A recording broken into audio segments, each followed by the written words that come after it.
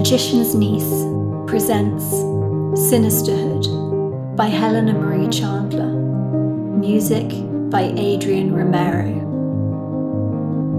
Chapter 15. The Dodo.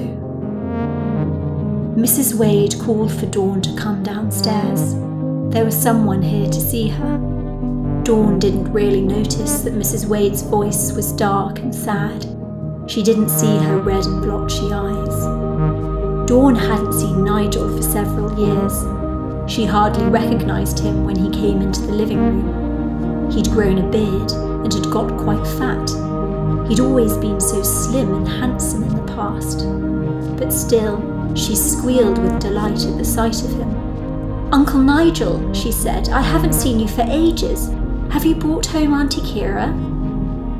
Nigel's face wrinkled almost at once. He looked at the floor, and then he bent over, and then he started to cry. It was in that moment that the realization hit Dawn.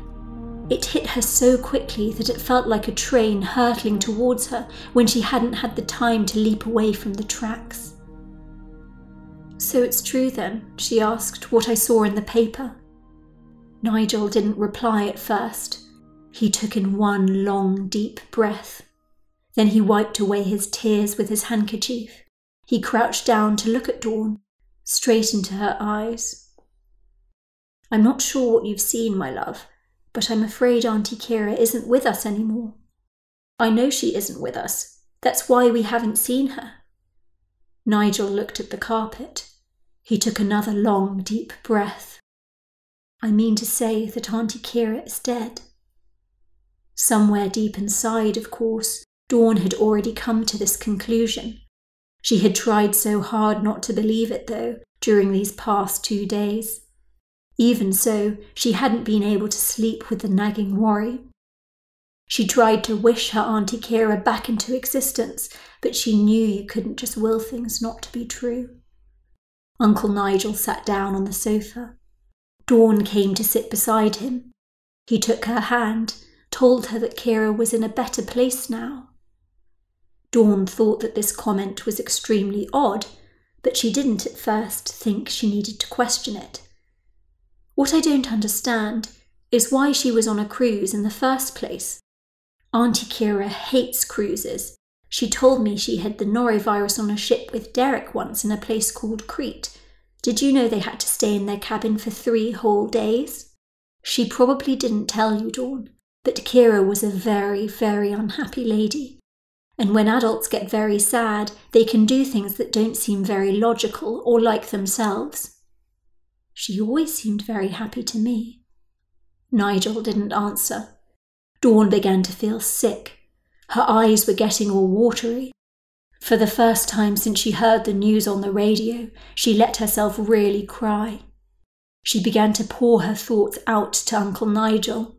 Maybe it had all been a big misunderstanding. Maybe Keira was going to walk right through the door, and then they'd go on a walk on Wimbledon Common and have a pizza later on, just like they were going to do at the weekend. "I'm afraid she's not coming back, Dawn," said Uncle Nigel. "But if you want, we can go to the restaurant and for a walk." Dawn had only ever felt this sad when she heard that her daddy had fallen ill. She didn't understand then what had happened to him, and she certainly didn't understand what was happening now. She looked up at Uncle Nigel. "Let's go, Uncle Nigel. You can take me on a walk, all right?" Nigel parked his smart car in the drive of Auntie Keira's house. Dawn had to shut her eyes. She couldn't bear the sight of the place. It was all empty now, like a ghost house. "Who's going to live here now, Uncle Nigel?" asked Dawn as they left the car. "I don't know. I just hope that the bastard Derek and his kids don't manage to get their dirty mitts on it." Dawn didn't know what Uncle Nigel meant by dirty mitts, but she certainly didn't like Derek, and she certainly hoped that he would never live in the house. Dawn thought the best idea was to keep the place just as it was, in case Auntie Keira decided to come back home. They soon left for the common, walking side by side. Dawn took Nigel's hand and asked if she could ask him a question. "Uncle Nigel," she said, "what do you think of my mummy?" That's a very strange thing to ask. Dawn said that she'd been thinking of her mother quite a lot these past few days. Did he know that Auntie Keira had gone to visit her just before the cruise? I think that the cruise was a present from my mummy, she went on. Gosh, that's very generous, not how I remember her, the tight git. Dawn wondered what Nigel meant by tight git. She decided to tell him that she didn't think her mother was a normal person. Nobody's normal, Dawn. I'm not normal, and I'm afraid you're not normal either. But we're not bad people. I try not to be a bad person. Dr. Jones says it's very important to be as nice as you possibly can. Well, all I can say is she used to be my sister-in-law, and I'm glad she's not my sister-in-law anymore. I don't know. I haven't seen her in years. Perhaps she's changed. But she sent me away when I was just 4, and she sent my daddy away too. I don't think she likes us, and I don't think she likes Auntie Keira. Liked, Dawn, said Nigel softly. You do understand that Keira's not coming back. Dawn wished she hadn't heard those words. Dawn wished she could just imagine her Auntie Keira was still here. She felt hot tears welling up again in her red eyes. I'm sorry, dear. I know you two got on so well. Nigel had changed his tone. It sounded like he was trying to be a little bit more uplifting. Your mum and Auntie Keira were very different people. Victoria was a bit more like your grandmother, and Keira was a bit more like your granddad. I don't know what they were like because I never met them. Never mind, Dawn. It's best not to dwell on the past. What did Auntie Keira used to say? Always look on the bright side, said Dawn and Nigel, almost in unison. Nigel laughed. Dawn found herself laughing too. It was a relief to Dawn, because she'd been worried she'd never be able to laugh, ever again.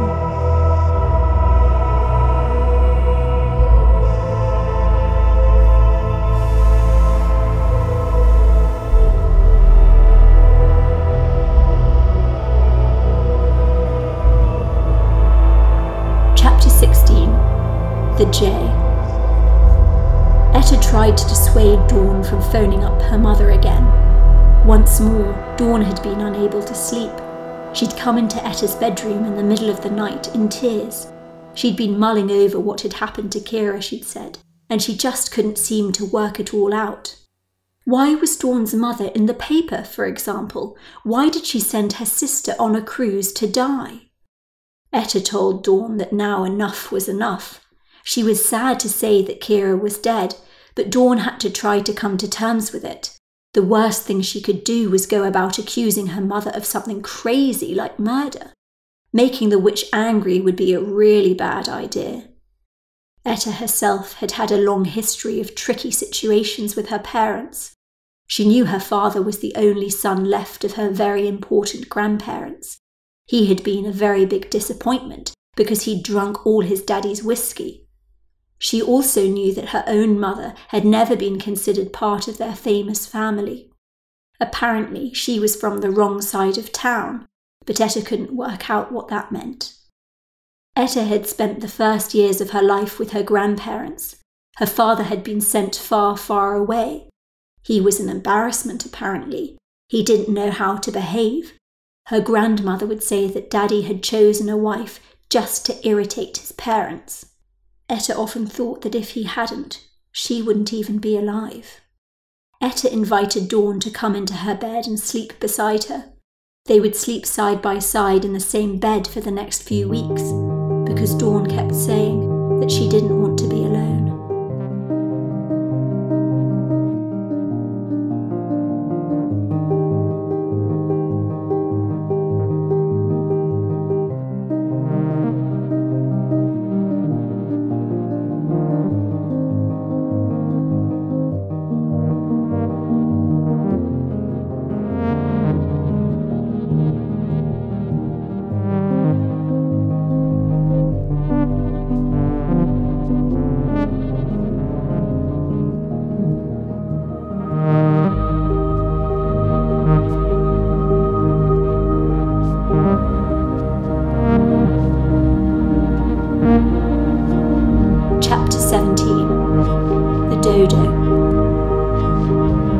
traumatised, or seeing things.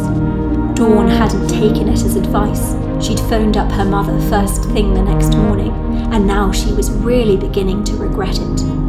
But it was your picture I saw in the paper, Mum. Other people can't tell the difference between you and Auntie Keira now, but I can. It might have been a rainy day when they took the photo. Poor light. I don't know why it looks like me. Maybe they made a mistake. But it's strange that so many things have happened all at once, and none of them nice.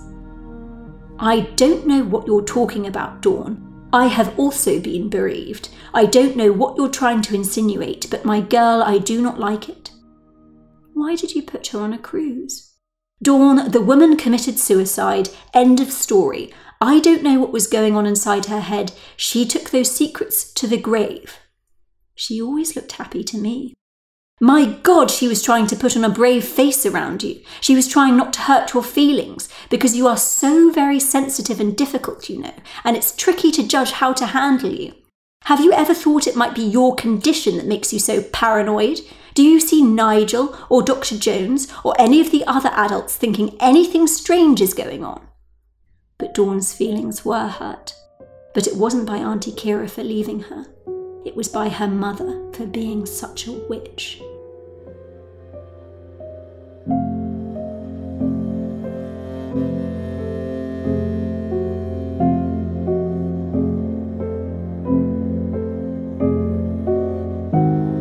Chapter 18. The Vulture.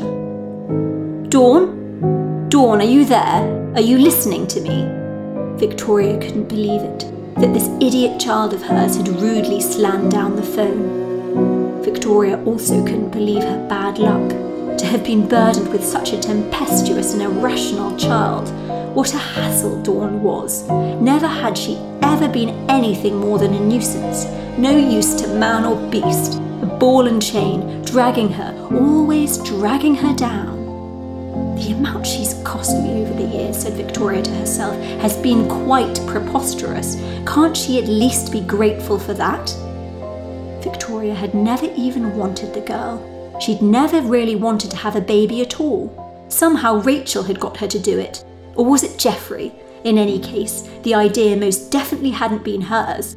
Victoria came to the conclusion many years ago that this whole motherhood malarkey was a complete and utter con. Victoria began pacing around the kitchen. For the first time in her life, she thought about her own mother and wondered how the old bird ever could have coped with her own brood of children. Yes, Victoria admitted that she'd been a bit of a handful as a child. Hyperactive, one might say. But Keira, well, she was a sly little thing. Tricky, manipulative, always ensuring that everyone else was firmly ensnared in her knots. But Victoria had to focus on the immediate question, how she was to deal with her own fink of a dodo-like daughter. She could join Auntie Keira in the garden hideaway, of course, she thought. But Victoria soon changed her mind, coming to the conclusion that she couldn't kill off the girl so swiftly, so soon. In fact, she realised to bump Dawn off this year would be foolish, particularly given the recent termination. She didn't want all those associated with her to drop below ground like the proverbial fly.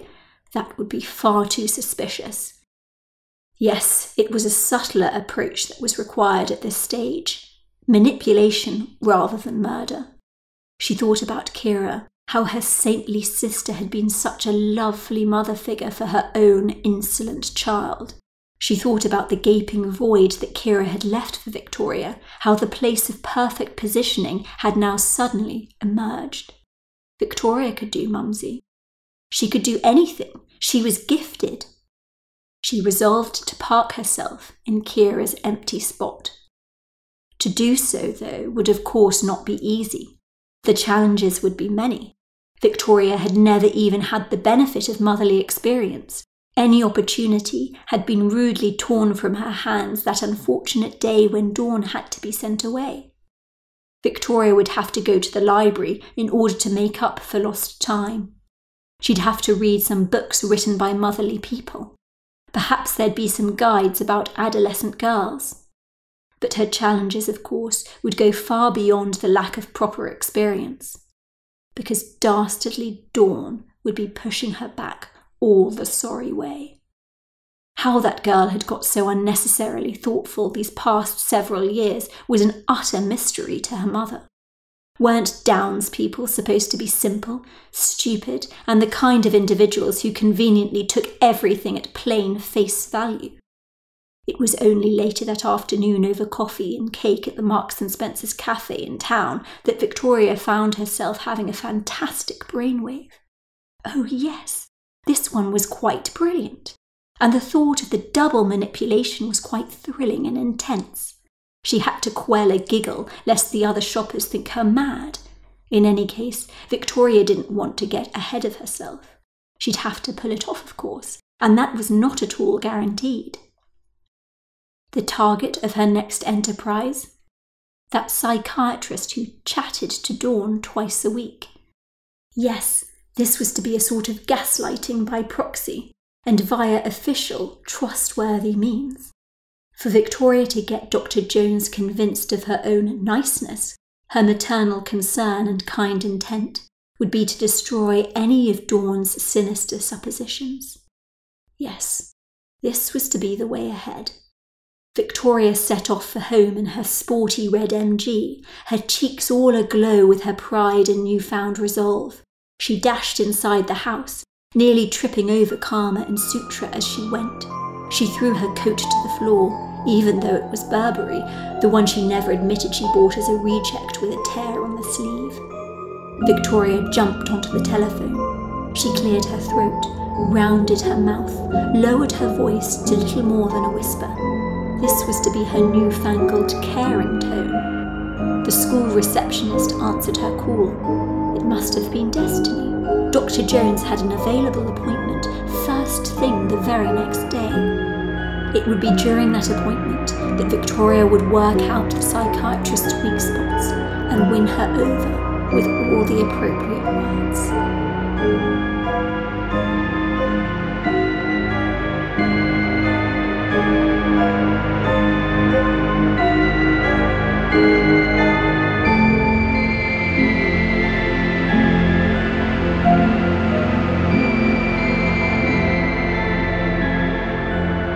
Chapter 19. The Owl. Sophia had 20 years' experience as a psychiatrist.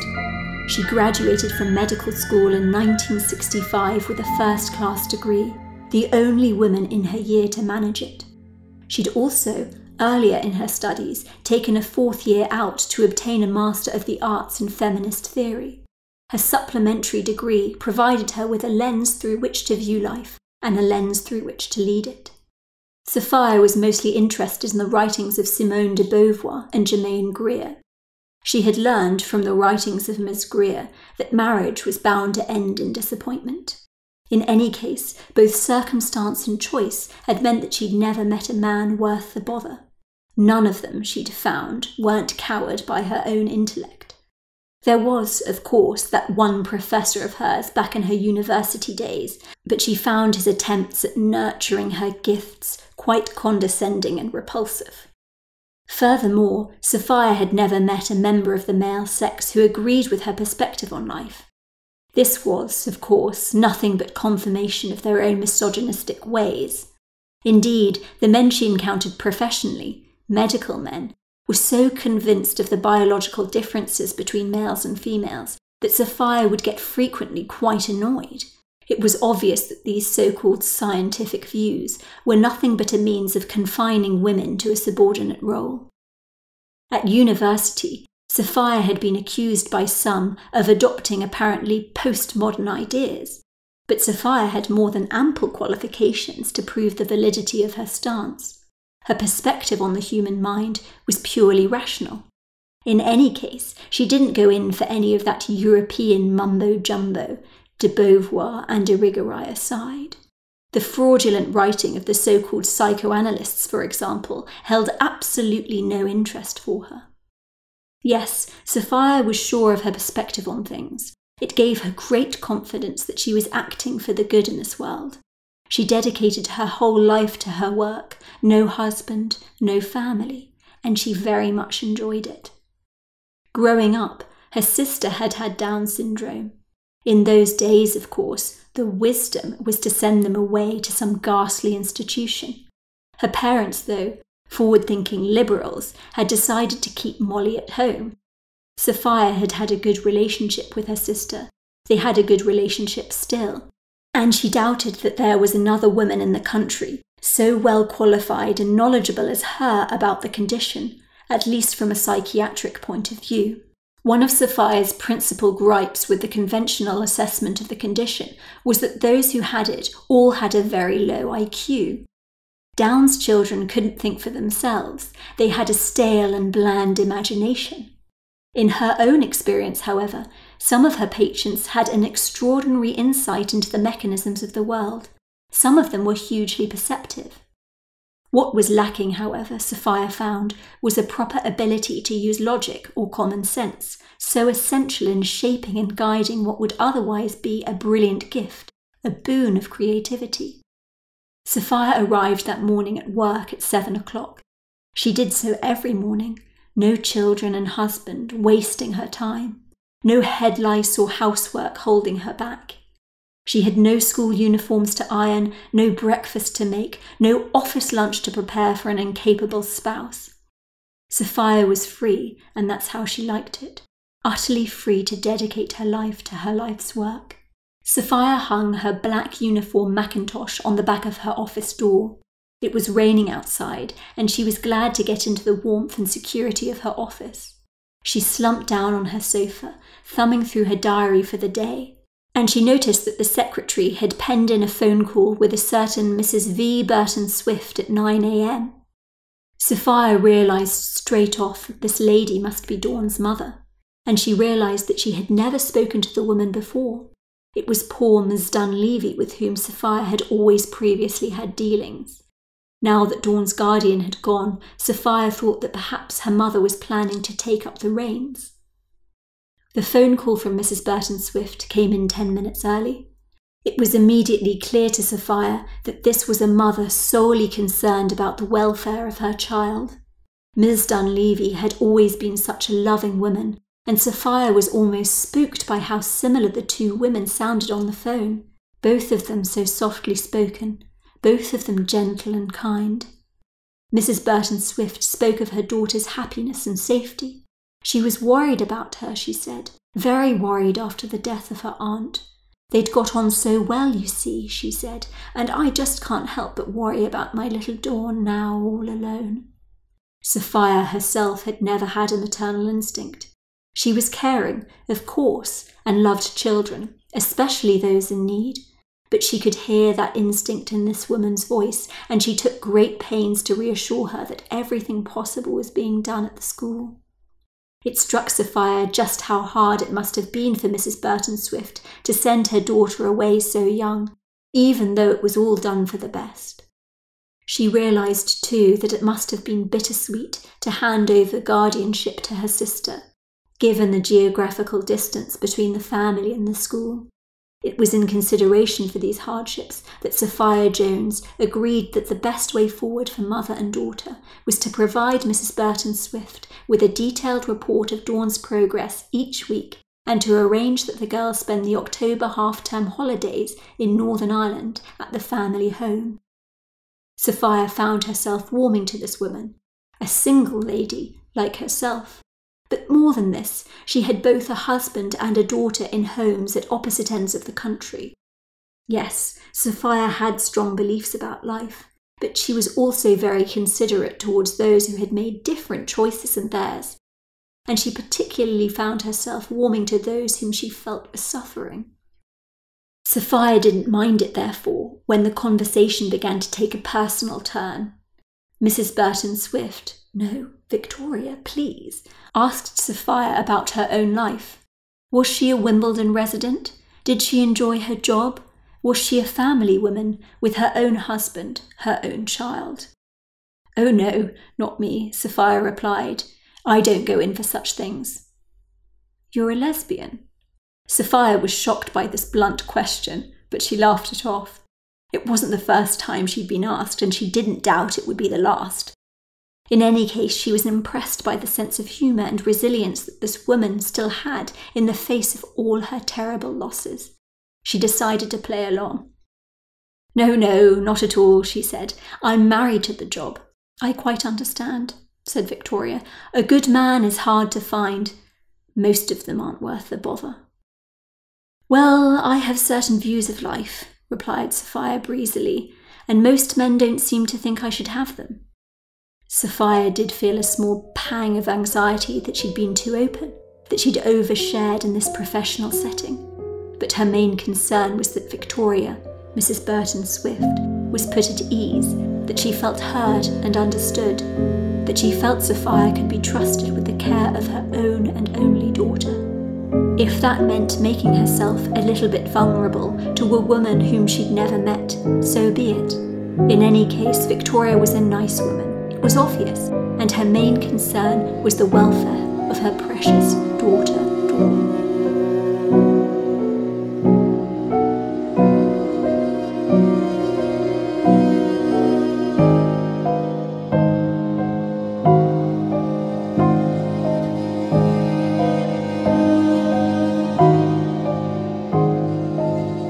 Chapter 20.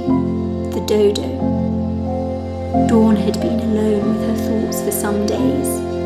Etta had tried to dissuade her from accusing or even contacting her mother, but Dawn just couldn't quite drop her suspicions that something not very nice had happened to her aunt. Why had Dawn never received a phone call? Why did Keira go on a cruise? Why was there a picture of her mum in the paper? Why was everybody saying that Keira was so unhappy that she ended up killing herself? The questions were endless, and her mind just couldn't switch off. Dawn was beginning to think that Etta was right all along, that she should not have started questioning things at all. Dawn knew, however, that she was going to have to talk about her inner workings with Dr. Jones later on that afternoon. Dawn made a list of all the things she was worried about, and she put it in her pocket, just in case she forgot anything during their talk later on. Dr. Jones was so insightful, such a thoughtful lady, so caring and so kind that Dawn was sure she would give her good advice. The first thing, however, that Dr. Jones said to Dawn when she arrived at her office for her session was, "I spoke to your mother this morning. I got to know her quite well." Dawn was about to say, "Yes, and she's an absolute witch," but Dr. Jones carried on in a chorus of ill-placed praise. "She is a lovely lady. I can see why you're such a lovely person too. She really is concerned about you, Dawn. You're lucky to have such a loving person to replace your Auntie Keira." Dawn was too confused to react at first. She began to find herself speechless. How could someone so thoughtful, so good at looking inside other people's brains, be so wrong about her mummy? Dawn fingered the list she'd made in her pocket. She began to screw it up into a ball, began to think it was for the best if she didn't take it out. And she wondered about what she was going to say to Dr. Jones. She was sure now that the lady wouldn't listen to her. She sounded so very convinced. Dr. Jones started asking Dawn some silly questions about how she felt and what she'd been up to during the week. Dawn made simple replies. She was distracted. Perhaps she was wrong about her mother all along. Perhaps her mother had always been nice, and she just hadn't seen it. For a dreaded second, she thought that Keira was the one who'd got it wrong. Maybe the sisters had been enemies, and it had been Auntie Keira who might have poisoned Dawn's mind against her own mother. Dawn kept trying to focus on Dr. Jones's questions, and she kept racking her brains as to any time that Keira had been nasty about her mum. But she found that she couldn't even remember a single example. Dawn decided she would tell Dr. Jones about her thoughts, but she wouldn't make the identity of the person she was talking about very clear. And so, as Dr. Jones was harping on about being allowed to cry and why some people who seem happy end up not being able to cope with life anymore, Dawn interrupted the psychiatrist. "Dr. Jones," she said, "can I ask you a question?" "Of course, my dear, fire away." "How evil do you have to be to murder another person?" It depends on what you mean by murder, Dawn. If it's in cold blood or if it's an accident. Anyway, don't you think it's a bit of a strange question to ask? I just wanted to know if you have to be a really evil person to do it, or if somebody who seems like a normal person could end up doing it too. Well, some people do think that anybody is capable of anything given the right circumstances, but I tend to think that some people are fundamentally good and some are fundamentally bad. Are women more evil than men? Most certainly not, Dawn. Men have exerted a great deal of evil and damage on our world over the years, but that doesn't make them any more evil than women. They've just had more opportunity so far. Dawn was getting frustrated. She didn't mean physical violence, she meant sly violence, nastiness. Dawn thought that she mustn't have been explaining herself very well. Dr. Jones asked Dawn if she was worried that she was going to get murdered. She said it was a silly thing to worry about because it just wasn't possible at all. Just because your aunt isn't here to protect you, Dawn, doesn't mean you're not safe at school anymore. Dawn twisted her lips as she thought of a reply. She didn't know how to put this. I don't think I'm going to be murdered, Dr. Jones, she said. I just think someone might have murdered my aunt.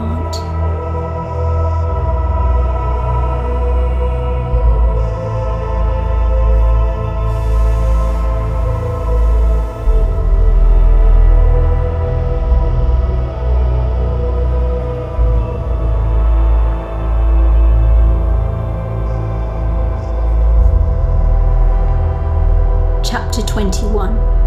The Vulture. Victoria believed in fate. She had reason to. Over the years, she'd found it very kind. Victoria had a good relationship with fortune, karma, or whatever you wanted to call it. She found that she could dialogue with it, that she'd often be granted a sign. Sometimes, when she wasn't sure if one of her enterprises was on the right track, she'd ask a question of the universe, and wait and see if it gave her a generous response. Great kindnesses on occasion had been granted to her by the mystical movings of the world. A significant example of this was Geoffrey's swift demise.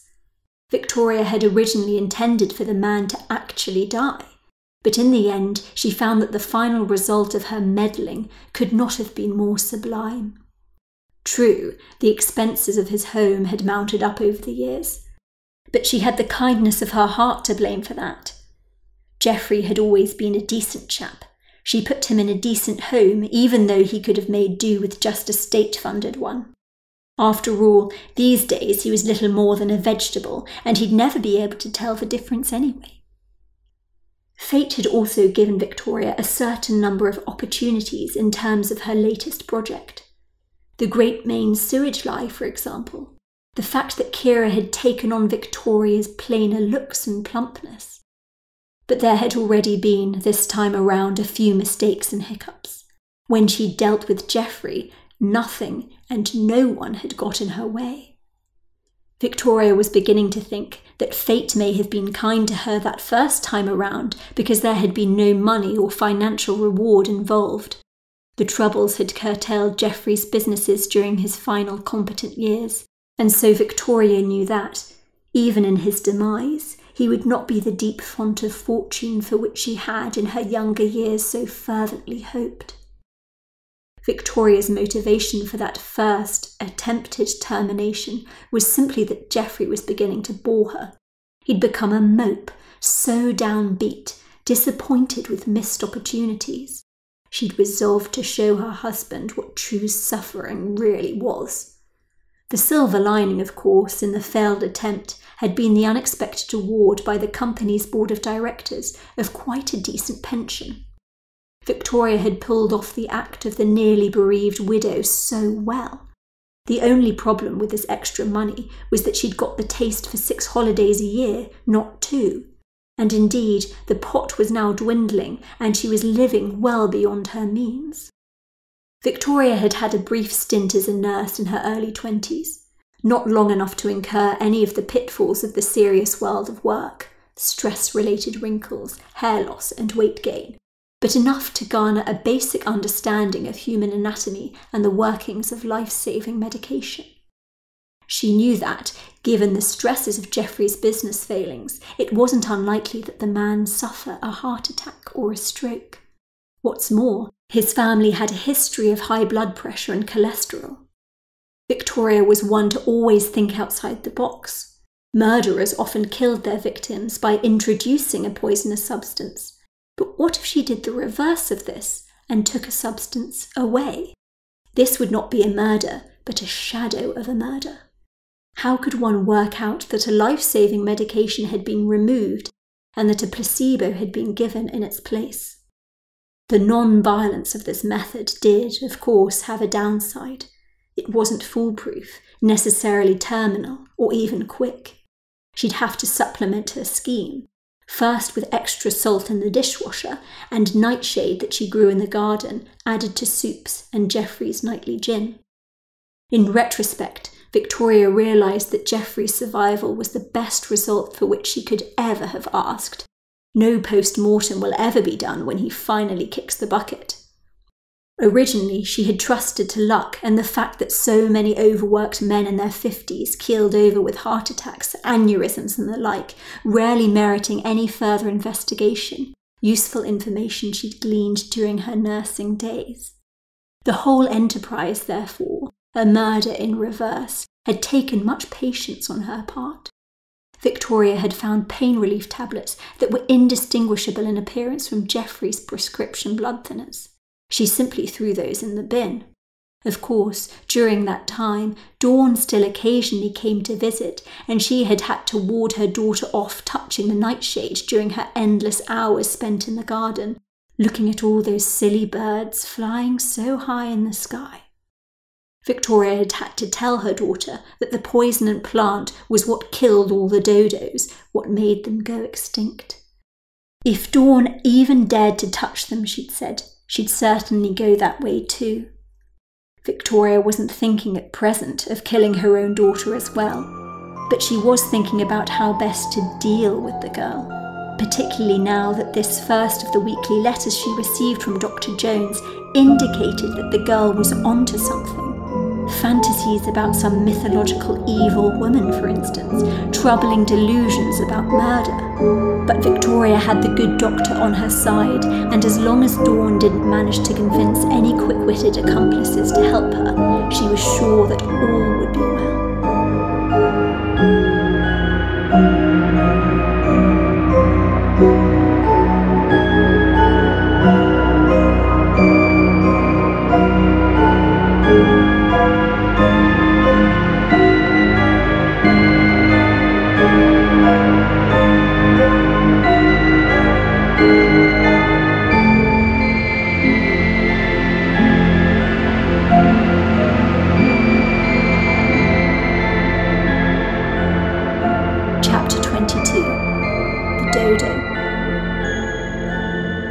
Dawn felt very lonely, with no one there to help her. True, Etta was a great friend to Dawn, but she wasn't Auntie Keira, and she wasn't Dawn's daddy, the daddy whom she loved.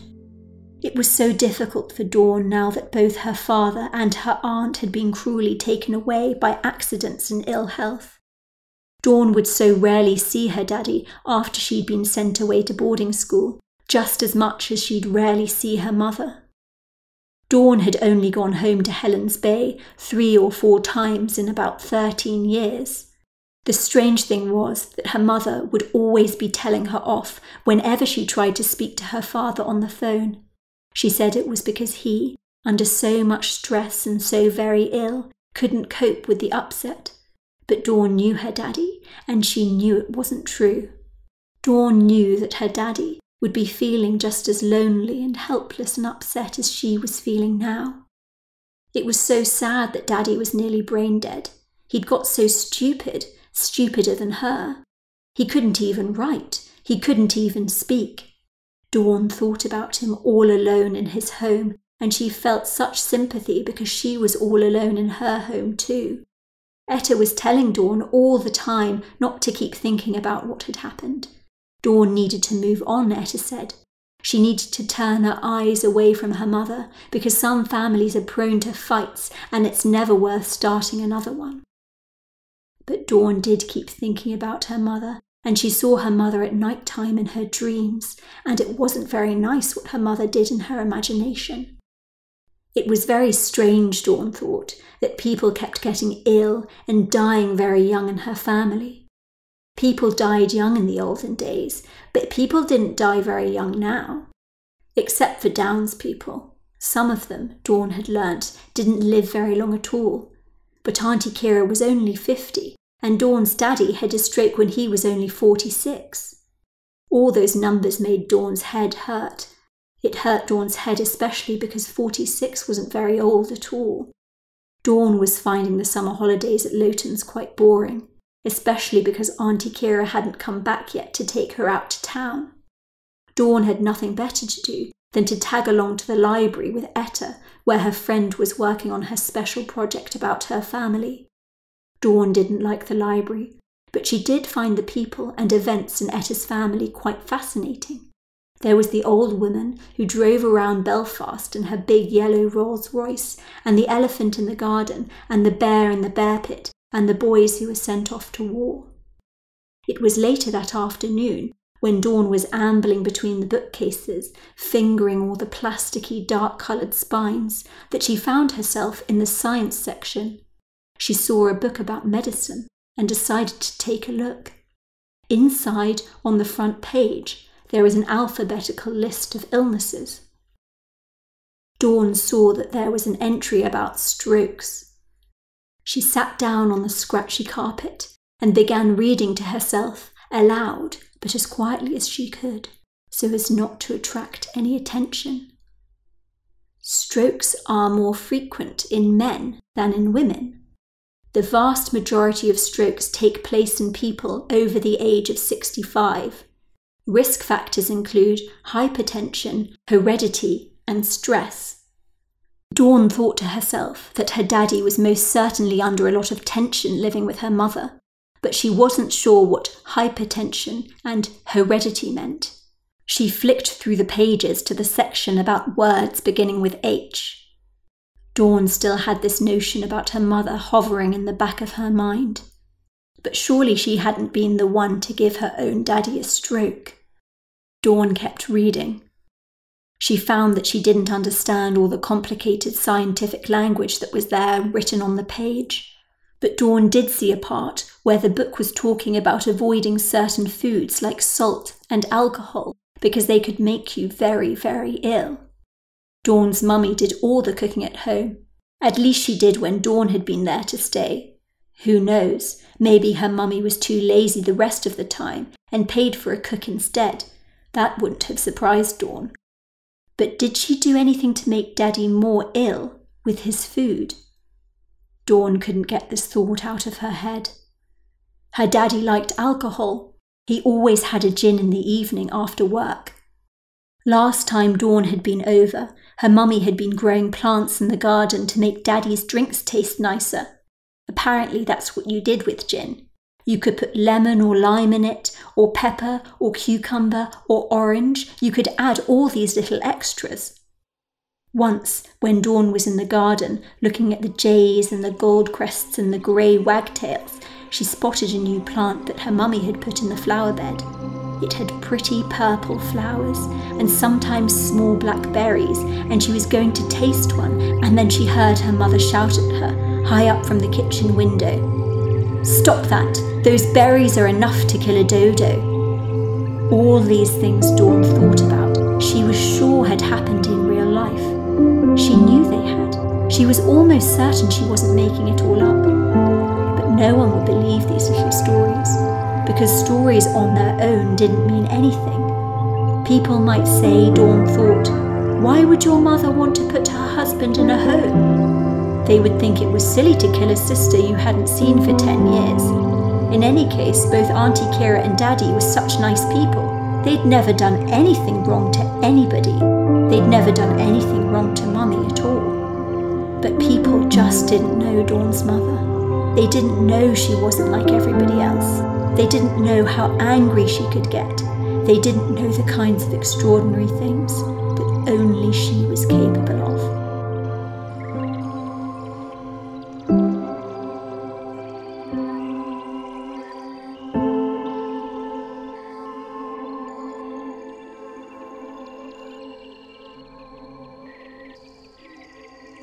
Chapter 23. The Sparrowhawk. There was one thought that haunted Geoffrey the darkest, a sombre spectre that hovered in his muddled mind, obscuring almost all else. It was the greatest error of his life, marrying the wrong sister. Geoffrey called it an error because it had been just that. It hadn't been a choice. The marriage had been hastily arranged, a situation he was unhappy with, a situation thrust upon him, quite literally in this case.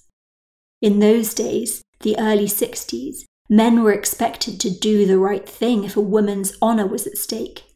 The irony was, of course, that he felt, at the time, that the only honour in question was his own. The whole circumstance had taken him by such surprise that he wasn't even sure what really happened. It took him many years of reflection to realise that it was Victoria who had jumped on him. It was only in recent times, as he sat in his wheelchair with nothing else to do but sift slowly through the sludge and shadows of his mind, that Geoffrey had come to think that it wasn't unfathomable that the tiny little girl had, in fact, orchestrated the whole thing, and from the very start. Geoffrey had been seeing Keira for several months already. It's easy to say it in retrospect, but he thought that they were very much in love. In the beginning, he couldn't say that he knew very much about Victoria. He didn't even meet the girl until much later on.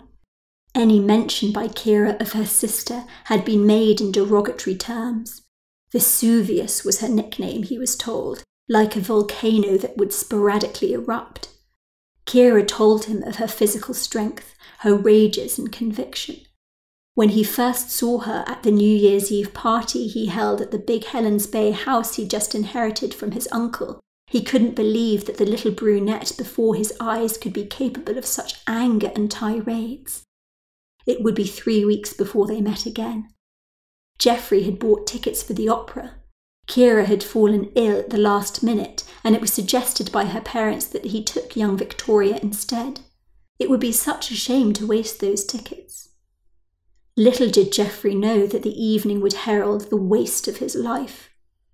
Geoffrey had put on a brave face during the performance. He tried to be polite. In any case, he wasn't even sure if Keira's reports had been somewhat of an exaggeration. Until he saw evidence of Victoria's volatility with his own eyes, he decided he wouldn't pass judgment. In fact, at least during the early part of the evening, it seemed they were getting along quite well. He actually found himself warming towards the girl. She was quite bubbly, vivacious, and good fun. It would only be later on that the bright future of his life would be rudely torn from his hands. It was a blow all the more painful given the unexpected nature of the assault. Crowds were filing out of the opera house. Victoria took Geoffrey's arm as they left the building and walked towards his new red Jaguar parked on the opposite side of the road. Geoffrey hadn't intended for there to be any suggestion of intimacy with this woman, but he thought it wouldn't be right to cast her arm away.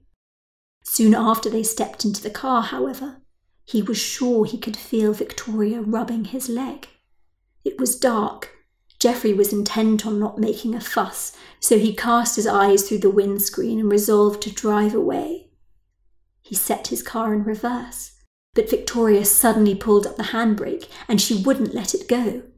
This was a 17-year-old girl, so audacious. The sheer shock and awe of the process completely clouded his mind.